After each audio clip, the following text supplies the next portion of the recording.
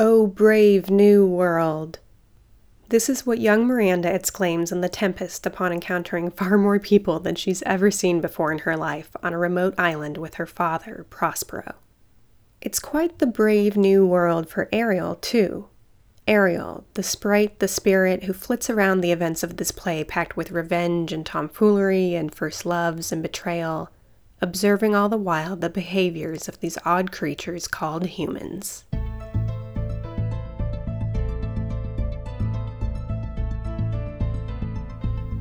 You're listening to Shakespeare's Shadows, the podcast that brings together interviews with both actors and academics for deep dives into Shakespeare characters. I'm your host, Emily Rome. We're in double digits now, we've made it to episode 10, and this episode is the first of the podcast highlighting a non-human character, Ariel, the sprite, the fairy-like creature who is a servant to the magician Prospero. For this episode, I spoke with Mark Courtley, who is in the midst of playing Ariel for the Royal Shakespeare Company production of The Tempest at the Barbican in London. Mark kindly made time for a phone interview on a full day in between a matinee and an evening show. Are you at the Barbican right now? I am. I'm in my dressing room. Yep, still in my gear because the sort of get-up for the show is so extreme for this one that I can't leave. So I'm in my blue face and my wig and all the rest of it. You just get to be Ariel all day, all afternoon. Exactly. I could think of worse things to be. Right. I'll explain just what that gear is that Mark mentioned. This RSC production, oh my gosh, it was stunning, absolutely dazzling. It's Shakespeare's most magic-filled play, beautifully bursting into the digital age. The RSC has deployed what's a rather groundbreaking use of technology for the theater world, motion capture. I'm sure you've seen the final product of motion capture performance and several months of post-production in plenty of movies, but here it is on stage, in real time, in a live performance. Mark Courtley's costume doubles as a motion capture suit, and during several moments of the play, his exact movements are reproduced on screens above the stage as an Ariel avatar, this glowing blue creature that appears to be made of light and air, and that avatar can totally play out the magic of the text, transforming into a harpy or dividing into several burning flames. The technological feats of this Tempest were pulled off with a partnership with Intel and by the artists at Imaginarium Studios. That's the company co-founded by the reigning king of motion capture performances, Andy Serkis, who's crafted such characters as Gollum in Lord of the Rings and Caesar in the recent Planet of the Apes movies. You'll hear from Mark later about some of the work he did with Andy Serkis in rehearsals. This RSC production of The Tempest was filmed before an audience in Stratford-upon-Avon before it moved on to the Barbican. I watched a screening of that at a movie theater in downtown Los Angeles. I wish I could have seen it on stage with the live motion capture right there. But seeing this filmed for the big screen, I did enjoy getting what was kind of a front row seat to the play. In medium close-up shots, I could see lovely performance details in Mark Courtley and his co-star, celebrated Shakespearean actor Simon Russell Beale, who played Prospero. For this episode, I also interviewed Dr. Brenda Chari. She's an English professor at Keene State College in Keene, New Hampshire, and among her publications is a book called The Tempest, Language and Writing, which is part of the Art and Student Guide series. Here's Dr. Chari. I mean, of all the plays, I think The Tempest to me personally, has been the most fascinating. I mean, it's among the most beautiful pieces of writing, I believe, in the English language. So the aesthetics of the play, along with the very complicated and sometimes disturbing political content, alongside, the philosophical and the other speculations. So for me, it's always been interesting, how can a single text be aesthetic as well as philosophical, as well as beautiful, as well as political, and which is what has always drawn me to The Tempest. And of course, post-colonial readings have given my own context, I believe. As a Shakespeare scholar, my first part of my training in India, I think the post-colonial readings, of course, also interested me. We'll get into where Ariel comes into those post-colonial readings a bit later in this episode. Right now, I'll give you a quick refresher on some of the story of The Tempest. So, this sprite Ariel has been the servant to Prospero for 12 years. Prospero found Ariel imprisoned in a pine tree on a remote island, trapped in that tree there by the witch Sycorax. Ariel's servitude is kind of a debt he's paying off after Prospero, a powerful magician, released him from this tree. The magical Ariel helps Prospero carry out his spells and his biddings, and Prospero has also enslaved a creature named Caliban, who we're told is the offspring of that same Sycorax and the devil himself. Now Prospero is stuck on this island with his daughter, Miranda, now a teenager, because he was banished by his brother Antonio and the king of Naples, Alonso, when Antonio stole Prospero's dukedom from him. Prospero was once the Duke of Milan, and when a ship carrying his brother and the king comes near the island, Prospero takes this chance to enact his revenge, telling Ariel to sink the ship with a violent storm. So now Antonio and Alonso and all these men from court who helped them betray Prospero are on this island too. The king's son, the Prince Ferdinand, gets separated from the rest of the group and falls in love with Miranda. Toward the beginning of the play, Prospero promises Ariel that he will free him in 2 days. So we meet Ariel in his final 2 days of his dozen years of servitude. It's quite the busy couple of days as Ariel messes with these traitorous men who have washed up on shore, and he's also tasked with putting on a spectacular magic show for Miranda and Ferdinand as an engagement gift to them. At the end of the play, Prospero drops all his magical tormenting of his brother and the other men from court, and he forgives them. Prospero tells everyone that they will sail to Naples, where Ferdinand and Miranda will be married, and then he'll return to Milan. And yes, he does set Ariel free. So how does a sprite move? Well, the text of the play describes Ariel, like the sound of his name, as air and drinking air. The phrase melted into thin air, in fact, shows up in print for the first time in this play. Shakespeare appears to have coined the term. So an actor can draw on those parts of the text and any other perceptions or imaginings of how a spirit would move about. I think the actor would have to turn to sort of cultural understandings. I think of how a sprite, would move. So one would think, flitting and graceful and light and whatnot. And the text says he divides and burns in many places. At one point Ariel says that I divide and burn. Obviously, one cannot do that as a human, but so I guess it's entirely up to the actor's imagination. But I think, you know, very agile and acrobatic. You cannot have this heavy, lumbering Ariel. Chatting with Mark Courtley, I asked him about one detail of his movement style as Ariel. He almost always would walk or crouch on tiptoe. It's like gravity never quite pulled the heels of his feet to the ground for this spirit who's so light he's made of air. In hindsight, the sort of footwork, I suppose, I do, probably came from a very, very early note in rehearsals when I was getting to work with the motion capture. And motion capture is actually really amazing at giving a sense of gravity to characters, which as Ariel you don't necessarily want because he's a thing of the air. So our director, Greg, gave me a note to try working on tiptoes a little bit. And this was a very offhand remark that I had maybe 8 months before rehearsal started, but it must have lodged in the back of my mind somewhere because that started to grow into the performance. And like the rest of the movement, it was very organic. It wasn't something that I planned or thought, well, let's try that throughout. It just became a part of his physicality. And thankfully, because it was so organic, my balance has got a lot better. I don't feel any pressure with it. It just seems to be a useful way for Ariel to move, to give him, like you say, sort of the lightness, the airiness that Ariel has. We have this fantastic movement director, Lucy Cullingford. Had quite a schizophrenic life in Stratford-upon-Avon when we were rehearsing, in that I'd have the main rehearsal room where we would work on the play as you would in any other rehearsal, I suppose.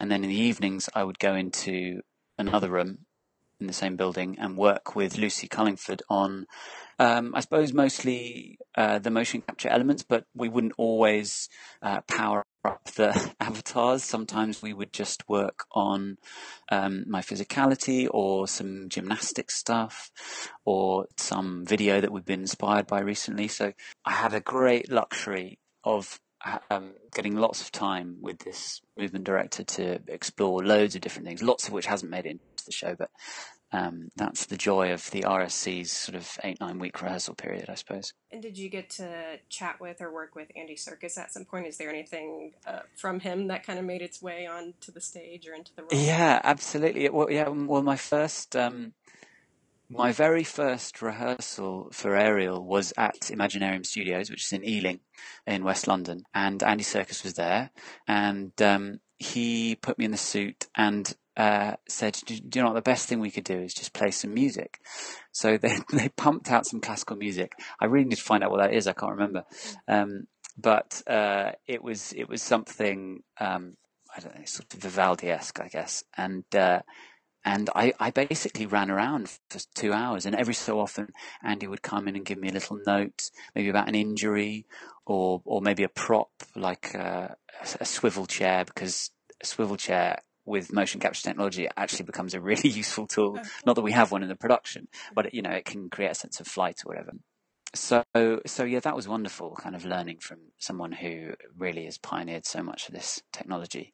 And in fact, I mean, asking if any of that has made its way to the production, the notion of injury has, because it really struck me what an extraordinary thing it must have been for Ariel to be trapped in this cloven pine for 12 years, and the pain behind that. And our main avatar of Ariel has this quite gnarled, knotted back, and so I think he carries that with him, sort of literally in the digital form, the avatar, but also metaphorically throughout the play, this sort of horrific, painful imprisonment. So explain to our listeners, why did you guys decide it was, I assume, essential to see both you, the actor on stage, and the avatar at the same time? Well, very early on, the designer and director decided that it would be more interesting and more of a theatrical experience to see the puppetry, if you like. So I think in my audition, Greg Doran, who was the director, mentioned Warhorse and how fascinating it is for that stage production to see, not just to invest the puppet with life, but also to see the puppeteers mastering it. And so that was sort of the very early on idea, that it would be interesting to see the actor on stage simultaneously with the avatar. And then I attribute it to Simon Russell Beale, who noted very early on two moments where the journey for Prospero, but also Ariel, really changed. Moments like, famously when Ariel says that he would his emotions would become tender if he saw the humans, and Prospero turns to forgiveness instead of vengeance. So Simon decided that he really felt very strongly that those moments should be done face to face, which I'm very grateful for, of course, because as an actor, you want to be, seeing the whites of another actor's eyes in those really key moments. So at that point we sort of decided that that the avatars would be used sparingly, I suppose, but also in sort of crucial points where Ariel could show off, I suppose. All right, now we're going to jump back in time from this 21st century advanced technology to the year 1612 thereabouts. Here's Dr. Chari giving us some historical background on The Tempest and the distinction it has as, likely, the last play Shakespeare wrote solo without a collaborator. The Tempest was, and is to an extent still considered the last play written by Shakespeare. And I think it has its own kind of special status, though of course recent scholars argue it's not the last play at all. There was Henry VIII written, after The Tempest, probably in collaboration. But it's often been considered the last play, and written in around 1612. And shortly after this, couple of years, Shakespeare goes back to Stratford and, eventually dies in the year 1616. And so I think it's this position as last play that has... it's interesting to think about, Shakespeare, anyone else, right? How does one end or kind of wrap up a long, very, very successful career in writing and the arts in general? What does one choose to write about? And I think because of that, The Tempest has special status in the Shakespearean canon. And of course, it's also very interesting in terms of its genre. It was classified originally as a comedy, but later people called it a romance. So it's just kind of very complex in terms of its genre. And some people have even called it a tragicomedy. Dr. Chari is also going to tell us about how The Tempest took influence from Jacobean masks. A court mask was a form of entertainment that became popular under the reign of James I when Shakespeare wrote The Tempest. These masks would feature a series of dances and poetry with some narrative elements with extravagant costumes and scenery. I mean, the play was initially most likely enacted as part of the wedding celebrations of King James's daughter, Elizabeth. It's got all the elements of the Jacobean masque, which is a part of, court festivities, very lavish and colorful and sort of spectacular, generally speaking. And people have argued that the entire play is a masque, which I think is a bit much. I think it's too complicated to be considered a masque. But I think it's got elements of the masque. And the fact that it was one of the few plays actually written by Shakespeare that was meant to be staged indoors. It was staged for not for the open Globe Theatre setting. But because of that, I think Shakespeare could incorporate a lot of the masque elements like music and so on. And of course, he has the masque in the play itself. There's that whole long section just after Ferdinand and Miranda, they get engaged, and the father has this whole spectacle, which is sort of very masque-like with all the goddesses and so on showing up, and the music and all of that. But because The Tempest was played indoors and it was played for a royal audience, there's a good chance there might have been more by way of props, and there was certainly a lot of music. There were probably musicians on stage, and probably a larger orchestra than for the regular staging at the Globe. And when you teach The Tempest in your classes, what questions do students often have about Ariel, or what direction does kind of the class discussion go when it comes to Ariel? What I find increasingly is they're very interested in the question of gender. I find that students are very interested in talking about Ariel's gender and his gender identity, such as it might be. And of course, they start with the question of male actor. Is it a role for a male actor, a female actor? And I, of course, go through the history with them. But I think the speculation on what it means for Ariel to be either male or female, I think increasingly fascinates students. Originally, it was played by boys, and of course, all roles were played by boys.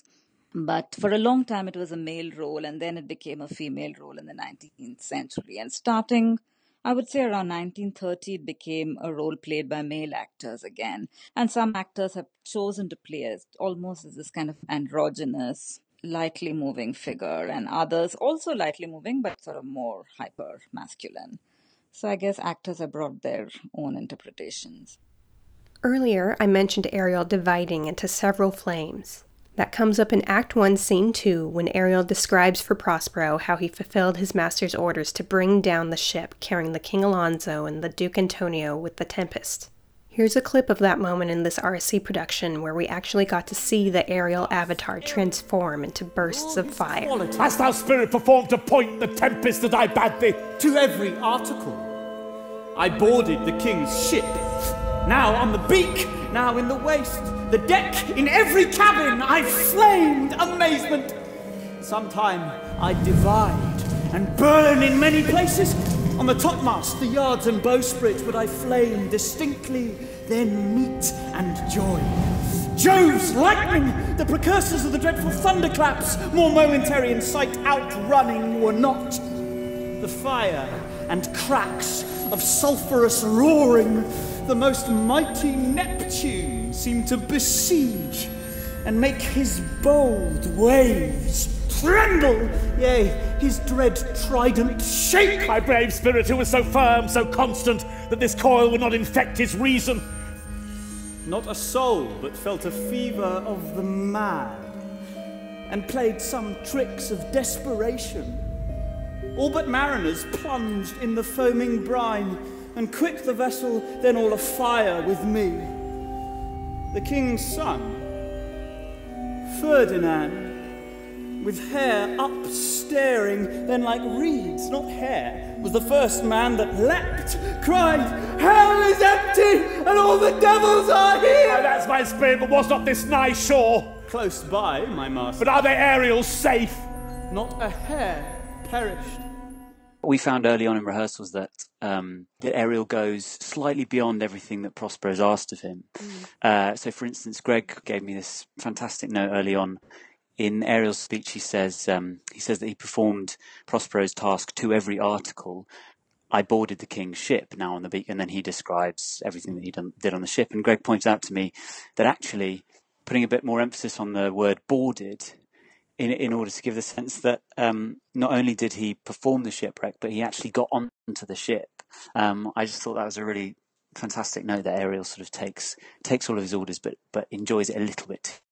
Mm-hmm. And I mean, we are talking about Ariel, taking glee in watching people go down in a flaming, sinking ship. And I mean, we know or later find out that all these people get to land safely, but how do you play that? I mean, I'm guessing it's kind of a delicate balance, making sure it doesn't come across as, at the worst, sadism. Like, I assume you don't want a sadistic Ariel.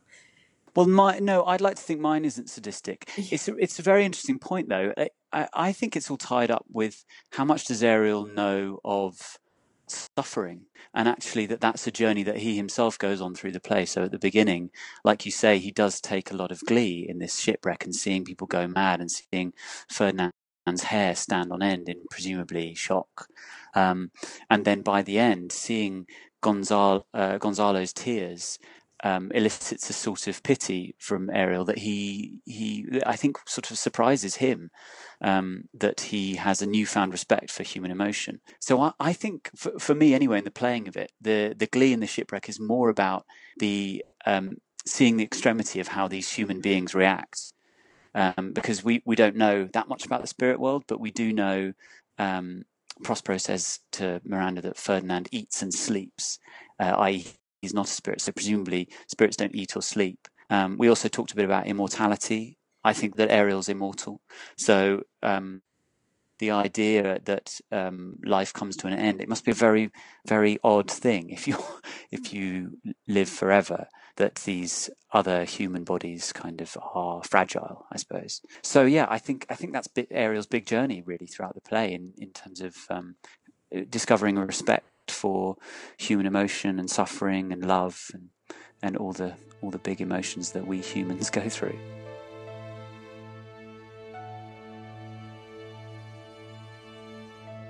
The human who Ariel interacts with the most and has gotten to know best is Prospero. Here's Dr. Chari talking about the relationship between this human master and his sprite servant.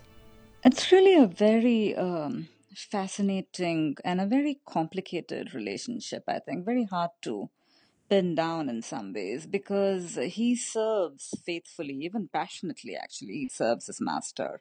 And yet he is also resentful and clearly resentful. And it is, I think, this kind of paradoxical it's the loyalty and the anger, the hostility he feels. I think both of that make him a very complicated figure.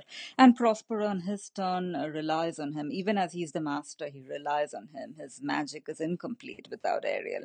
And I think the other very interesting thing is, unlike in the case of Caliban, love is brought into the master-slave relationship here. It complicates the relationship immensely, I think. Because for me, among the most interesting moments in the play, and also the most moving in some ways, is that moment when Ariel asks Prospero, "Do you love me, master?" And what does that even mean? Does he need Prospero's love? Does he want, or does he pretend to want Prospero's love? And Prospero, in his turn, calls him my dainty spirit and says, "I will miss thee," and so on and so forth at the end. But is this very profession of love a way of keeping Ariel subservient? Right? These are questions one can ask. But I think it's this very, very complex relationship. I talked with Mark Courtley about that moment in their production when Ariel asked Prospero, "Do you love me, master?" In our production, myself and Prospero watch Ferdinand and Miranda holding hands, which is the point at which I ask Prospero, "Do you love me, master?" It's sort of seeing this real moment of tenderness and actually recognizing in that something in the way that Prospero looks at me or has looked at me in the past. And so Ariel's seen Miranda grow up for the past 12 years and grow from a 3-year-old to a 15-year-old, and she's now a young woman. So I think seeing this young woman who he has such affection for fall in love must be the most extraordinary thing, given that Ariel's had such little contact with humans. And then recognizing in that something in the way that his master treats him. And I think it's a genuine question. I don't think Ariel knows the answer, but I think he's saying, is what they have for each other what we have for each other, or rather the way that you feel towards me? And Simon has a heartbreaking reaction to that in our production anyway. It makes him break down, which you'd have to ask him why exactly that is. But that in itself is an odd moment for Ariel to experience. So yeah, it's one of those wonderful ambiguous moments that you could play over 100 different times and would always be different. But I think it's another key to the relationship between Ariel and Prospero, that it's not a simple master-servant relationship. There's a lot of flavors to it. Okay, let's get into one particular reading of this master-servant relationship. You'll hear now from Dr. Chari about how the Tempest came to be viewed through a post-colonial lens, since Prospero does voyage to a far-off land and impose his art, his customs, his will upon the native spirits there. One cannot even talk of England as a colonial power, right? Back in the day, not yet. But of course, there are the voyages of discoveries, there are the stories of the Spanish atrocities in the New World, and, that kind of thing. And it's quite clear that some of these travel narratives influence The Tempest. There are texts that Shakespeare's clearly read, written by Englishmen on travels to the Caribbean and elsewhere, which have, and these texts have made their way into the play. The colonial reading itself, the kind of very self-consciously deliberate colonial reading, actually it was, I would say, early in the 20th century, 1900, it was really Latin American writers who first kind of brought a colonial interpretation of The Tempest, thinking about the future of Latin American countries and Uruguay, actually, in particular. And there was this scholar who wrote an essay called Ariel, in fact, where he considered the sort of post-colonial Latin American subject as an Ariel. And as this kind of enlightened democratic subject, and he had this very optimistic vision of the future of Latin America. And for him, in fact, Caliban was the kind of brazen, brutal kind of being we should not become. And but of course, this changed later, and later post-colonial writers, including a very well-known Cuban writer, Retamar, Caliban became the hero, right? Caliban is the oppressed subject, and Ariel, on the other hand, is this kind of is the deftly accomplished slave who's learned to ape his master, who serves his master, and or he's been read by some people as this kind of indentured servant rather than a slave who knows there's freedom at the end and so can behave, somewhat differently. And I think the colonial readings. Some of the sort of waves, right, whether it's feminism or post-colonialism, are because of our own historical moment. We bring that historical moment into the Shakespearean text, right? There's no way one can avoid doing that. But I think that doesn't mean anything goes. I do think The Tempest has, it explores the power dynamic, right, between master and slave, between this whole question of possession of land is so central to the play that I think the post-colonial reading is, is almost inevitable. In fact, one would think it would have occurred to people a little bit earlier. I'm not saying it's the right reading or the only reading, but it is certainly a very, very viable reading, I think, of The Tempest. And I think it's a reading that also gives the play tremendous weight in many parts of the world. Even where people may not be particularly interested in Shakespeare, I think it's because of this that The Tempest is staged in many parts of the world. Yeah. So I think that alone is enough in some ways to credit the post-colonial reading. So another way this play's been seen is Prospero is often seen by critics as a Shakespeare stand-in, as Shakespeare maybe putting himself into the story, as artist as creator. So if we follow through with that analogy, what would you say that makes Ariel? Well, if Prospero is the artist, maybe Ariel is simply the imagination, maybe, that which the artist needs. In the epilogue, it talks about how an audience is needed. Your applause, he says, is needed to complete the story. And I think The Tempest recognizes, as an aesthetic project, The Tempest recognizes that the artist's work is completed and complemented by other forces, whether it's the audience or the actors or the directors or whatever else. And I think similarly, Ariel is needed to complete and complement Prospero's magic. So I think he can be read almost as any of these things. He can be read as abstracting like the imagination, or he can be read as the actors and the directors and the others who execute the magic in a way. Mark, there are a number of critic scholars who've written about Ariel as imagination incarnate, or the art, Yes. imagination that's the product of the artist, the creator, Prospero. So, Yes. did you see it that way at all with your production? Is there any way you can actually play that? Um, I totally buy the interpretation, but yeah, it's not something I let myself think about as an actor because you can't obviously play someone's superego. So I had to treat Ariel as real as he might be in Prospero's imagination, if you like. So it's not. I suppose the only thing I would add to that is I was thinking about this last night. Doing Shakespeare is so wonderful because every so often a line that you really hadn't heard before will hit you, and I noticed that. Prospero calls his brother Antonio in Act 5 unnatural in a sort of quite a scornful way. He says, I do forgive thee unnatural though thou art. And Ariel's often talked about as being the antithesis of Caliban, who's the sort of the id or of the earth, whatever, and Ariel's of the ego and of the air. And actually it struck me that maybe the biggest insult Prospero can give someone is calling them unnatural, because Ariel is the epitome of the natural. He's of the world, of the senses, of the air. So yeah, I just I don't know whether that informs any sort of scholarly debate, but it was something really interesting that struck me last night. Yeah, no, that's interesting. You just, especially when you can in your production see how much respect and affection Prospero has for Ariel, to have that, be opposed to, how he's calling him a natural, calling. Shoot, is it Antonio he calls? I hope so. Uh, Antonio, yeah, and I suppose I feel that in our production anyway, that Antonio is the man who has sort of infected Prospero's mind for the last 12 years. It's not Caliban. I mean, Caliban, we hear at the beginning of the play, was treated well by Prospero and Miranda, and then there was this accusation of rape, which sort of made them turn him out of their cell. But I certainly don't see Caliban as the sort of malevolent force in the play, particularly. Yes, it's his brother Antonio whom Prospero tosses ashore with this tempest. It's Antonio and his fellow members of the court who are tormented by the harpy-formed Ariel that Prospero has sent after them. It's Antonio on whom Prospero intends to continue enacting his revenge. Until Ariel describes for Prospero how full of sorrow and dismay these men are now, as a charm imprisons them in a grove of trees. Ariel then says, "Your charm so strongly works on him, that if you now beheld them, your affections would become tender." Prospero says, "Dost thou think so, spirit?"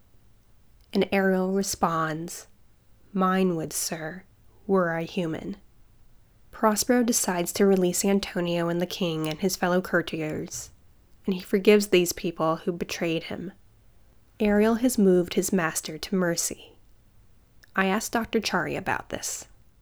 So, Prospero is on this revenge path the whole play, and then it's Ariel who manages to convince Prospero to be merciful to Alonso and Antonio and everybody. So, what do you think it is about Ariel, or maybe his relationship to Prospero, that has him succeed in this moment where Portia fails, where Isabella fails, where Tamara fails in their pleas for mercy? And it's not really a plea from Ariel so much, but that's, still the effect that he inspires or convinces Prospero to be merciful to these people. I guess there are a couple of ways of thinking about that. On the one hand, the very fact he's not human, right? Not human in the accepted sense, that makes it maybe easier for Prospero to learn from him or listen to him, right? Unlike all the other characters you mentioned, you have this abstract sort of, spirit being, and that could be one way of thinking about it. And of course, another way of thinking about it is Prospero's ready at this point, to forget and forgive, and Ariel sort of simply gives him the little nudge. So in this moment, we're talking about when Ariel tells Prospero how he would feel were I human. I mean, we know he's right. We know he's not human. But what do you think we're really supposed to take away from that line? Is he telling us he does not feel human emotion, or is he challenging Prospero's humanity, or what? I think he seems to be saying, I am not human, and I personally cannot feel, right? These complex emotions and like not just emotions, but reactions to the world, like forgiveness and so on, that humans feel, but I'm able to imagine them. Here's Mark Courtley chiming in on that "were I human" line. I struggled for a long time with this seeming sort of hypocrisy or paradox in that Ariel seems to be a spirit without emotion and yet so clearly experiences emotions throughout the play. And actually, I think that he experiences more and more emotion the more that he gets to observe these humans and their funny and moving ways.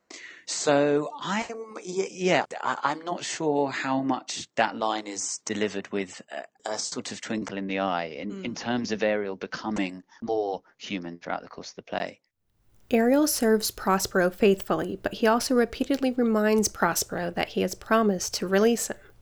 It gets us wondering, just how is Ariel going to live it up once he has his freedom? There is a song Ariel sings in Act 5 that gives us a sense of how this spirit has pictured the day he is finally free. Well, the text gives us this kind of pastoral vision of freedom, right?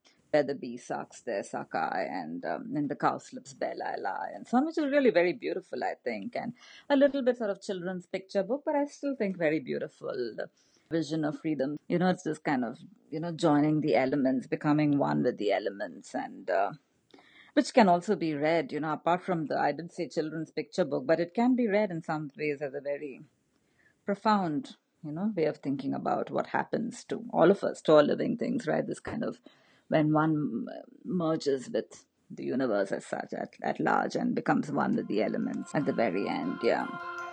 Where the bee sucks, there suck I. In a cowslip's bell I lie. There I couch when owls do cry. On the bat's back I do fly. The song Where the Bee Sucks, which is a beautiful song talking about all these sort of glorious things he might do when he's free, happens at a really odd place in the play. And actually, I think it's there for a reason. I think it's there because that's Ariel's notion of what his freedom will feel like. But the reality of it must be harder than that. I don't think it, in the same way that a prisoner might sit in their cell and think of all the wonderful experiences, but actually I think he's quite a solitary character, Ariel. I don't think he will go and play with the other spirits, or I hope he finds some kind of peace. But I think he might be sat on that island waiting for someone to come along that he can serve. The blossom that hangs on the bough, I do fly off the summer merrily, merrily, merrily shall I live now. Under the blossom that hangs on the bough. You can really hear the joy in that rendition of this Where the Bee Sucks song that Mark sings in this RSC production. The text gives us that jubilant anticipation of freedom toward the beginning of the play's final act, but Ariel does not vocalize any of that joy when he's actually freed. When Prospero does free him at the very end of Act 5, the text has Prospero giving him one final order to create calm seas for the ships that will take them back to Naples. Prospero says, "That is thy charge. Then to the elements, be free, and fare thou well." Since Ariel has one final task to carry out, this RC production could have delivered one more display of their high-tech Ariel avatar, but that's not the route they took. And I'm actually glad they didn't. What they did instead was understated and just very touching, and I think really fit this production that really brought out an affection between Ariel and Prospero. At the show filmed in Stratford for the cinema release, after Prospero says, "Be free," Mark Courtley's Ariel turns away from him and just rather simply, unremarkably begins to amble away, this walk on tiptoe. And then Ariel turns to look back at the man who's been his master for 12 years, and Simon Russell Beale's Prospero waves him on, gives the sprite this gesture like, "It's okay, go ahead." This is a rather different approach to this moment than the last time Simon Russell Beale was in an RSC production of The Tempest. Back in 1993, he played the part of Ariel. I'll have Mark tell you about that. In terms of his freedom and and that being the driving force behind Ariel, it's kind of fascinating, and you could play it in so many different ways. In fact, Simon Russell Beale, who's our Prospero, played Ariel at the RSC about 25 years ago or something like that, and he famously spat in Prospero's face at the moment of being granted his freedom, which I was very aware of, and actually now I think he would admit that he's sort of changed his opinion on that. Maybe it's through playing Prospero, I don't know, but certainly we have more tenderness than that in the production.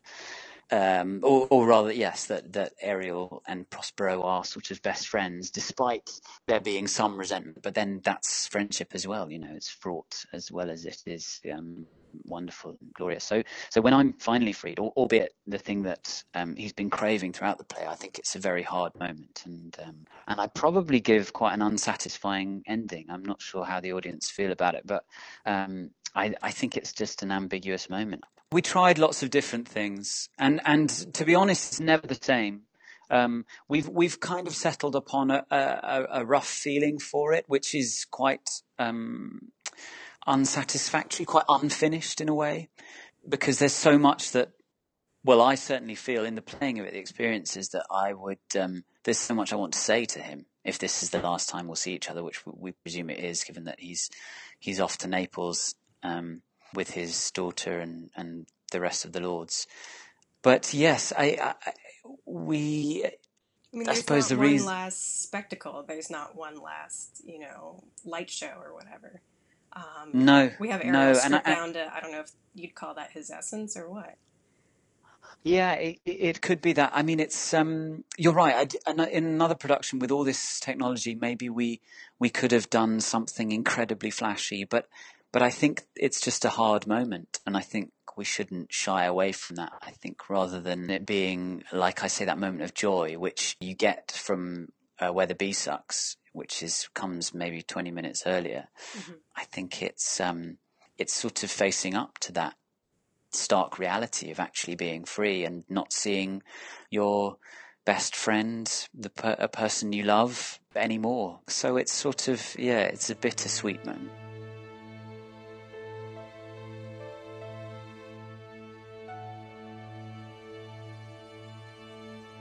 So, Mark, you've gotten to have, kind of a full, great second run of this show at the Barbican that you're in the middle of now. But what do you think? Have you thought about it all? What it'll be like when you have to finally actually say goodbye to Ariel?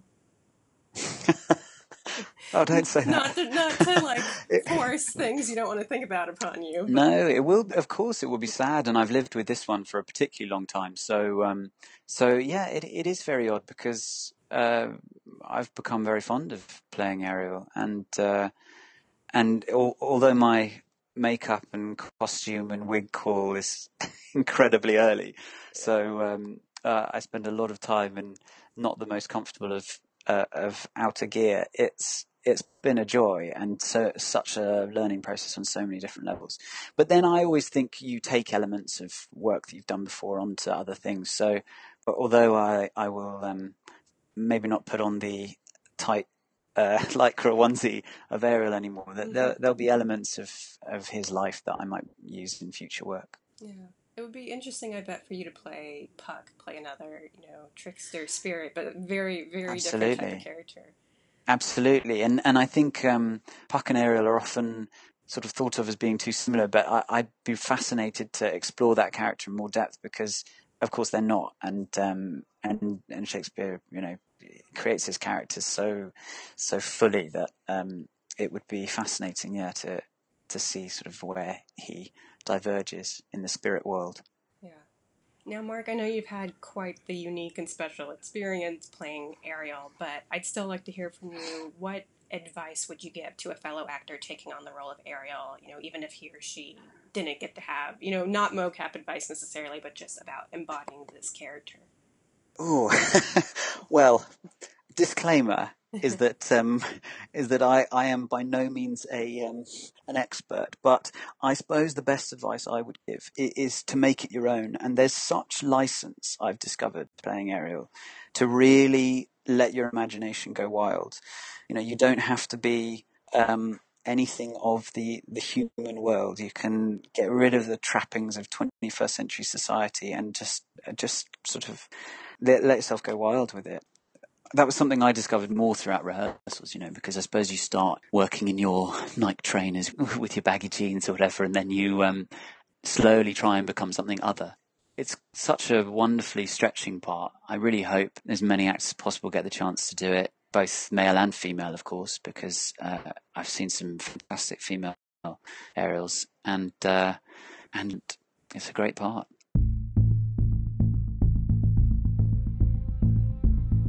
A big thank you to our two guests on this episode, Brenda Chari and Mark Courtley. Original music for the podcast is by Daryl Chadwick. Art is by Chris Weller. This Royal Shakespeare Company production of The Tempest, starring Simon Russell Beale and Mark Courtley, runs at the Barbican in London through August 18th. If you'd like to purchase tickets, you can go to barbican.org.uk, or, for our British listeners, call 020-7638-8891. If London is not nearby for you and you don't have your own sprite to carry you there in a fleet of ships, you can watch this production filmed before an audience in Stratford on DVD, available at rsc.org.uk. If you'd like to hear about the vision, the interpretation of another Shakespeare play also helmed by Mark's director, Gregory Doran, listen to episode 8 of the podcast. That one features an interview with actress Mariah Gale about her performance of Ophelia for the Royal Shakespeare Company. Gregory Doran, who is now the RSC's artistic director, directed that 2008 Hamlet production too. To stay updated on Shakespeare Shadows, give us a follow on Facebook or Twitter at @ShakesShadows. Thanks for listening, everyone. Until next time, fare thee well.